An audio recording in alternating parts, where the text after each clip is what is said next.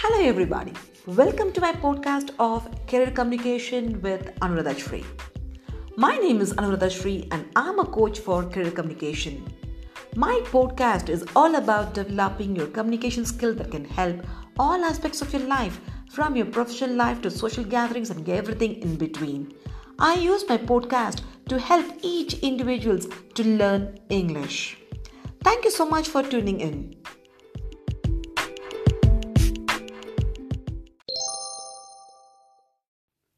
Have you heard about intercultural communication skills? Well, in this podcast, I'm going to tell you about intercultural communication skills and where is the starting point is. Intercultural communication skills are those required to communicate or share information with people from other cultures and social groups. While language skills may be an important part of intercultural communication, they are by no means the only requirement.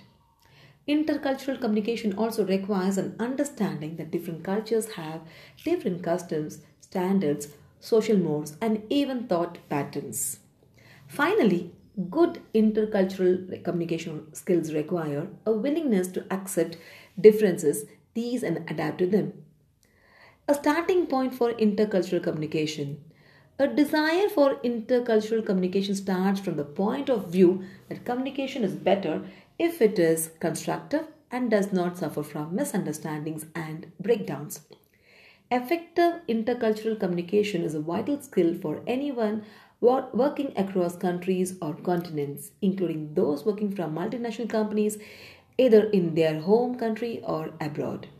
It is also crucial for anyone working with people from other cultures to avoid misunderstandings and even offense.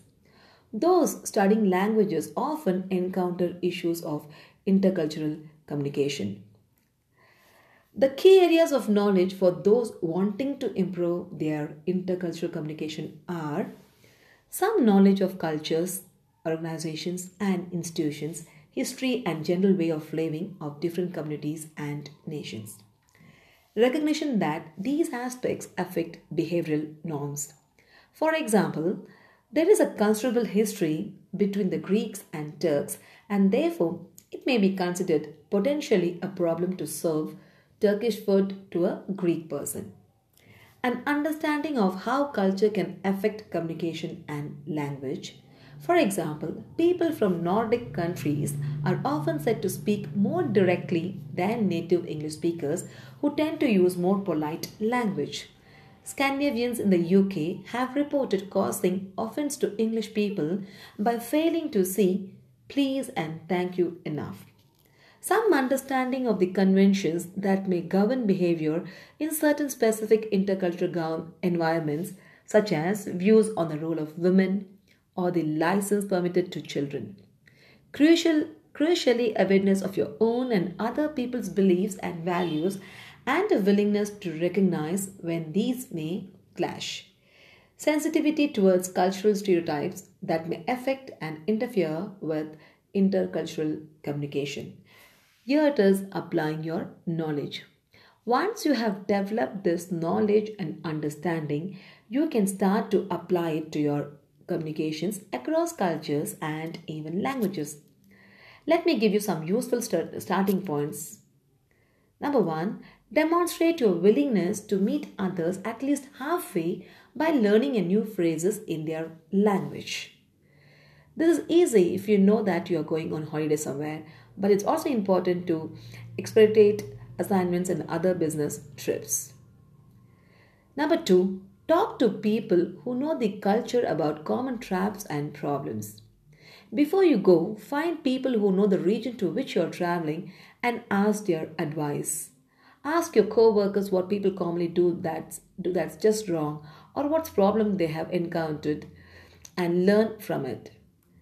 Number three, adapt your behavior and don't always expect others to adapt to you.